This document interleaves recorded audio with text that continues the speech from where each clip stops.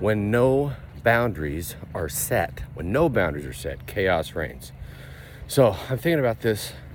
The concept came up when I'm thinking about what's going on at our house here a little while ago, where our girls have their rooms are upstairs. They got this huge play area upstairs.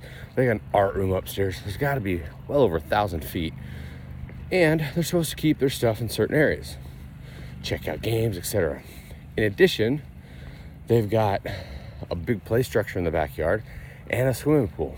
What ends up happening is toys get brought down to the living room, they get brought down to the play structure, get brought down to the dining room table, and it's strewn all over the place. And there's a boundary that was set, but there was no enforcement of those boundaries. So in essence, there are no boundaries.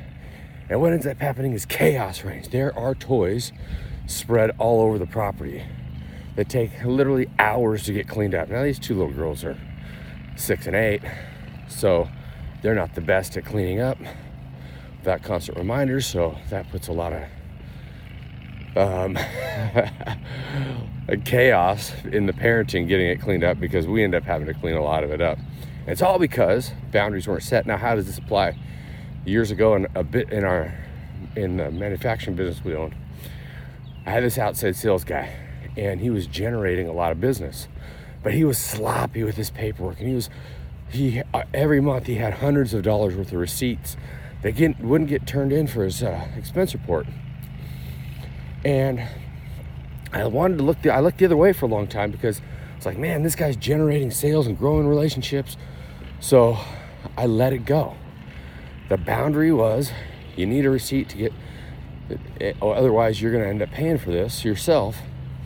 And that wasn't enforced. So the net result was I ended up writing him up in April one year for this situation.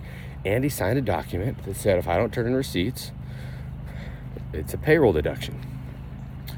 Well, wrongo. What ends up happening is, as the year goes on, I'm feeling this nagging feeling like this guy is having more relationship problems with clients. Finally, I had the general manager of one of the branches of one of our largest clients call us up and say, hey, love the work you do, love what you're doing, but as long as this guy is my sales rep, we're not buying from you. So he lost his job based on that. Which leads me to more chaos, because at the end of the day, the guy sues us because you're not allowed to take payroll deductions unless the person signs off on each and every transaction. It was kind of bullshit, but it is what it is. But where did the chaos reign? I didn't set the boundaries.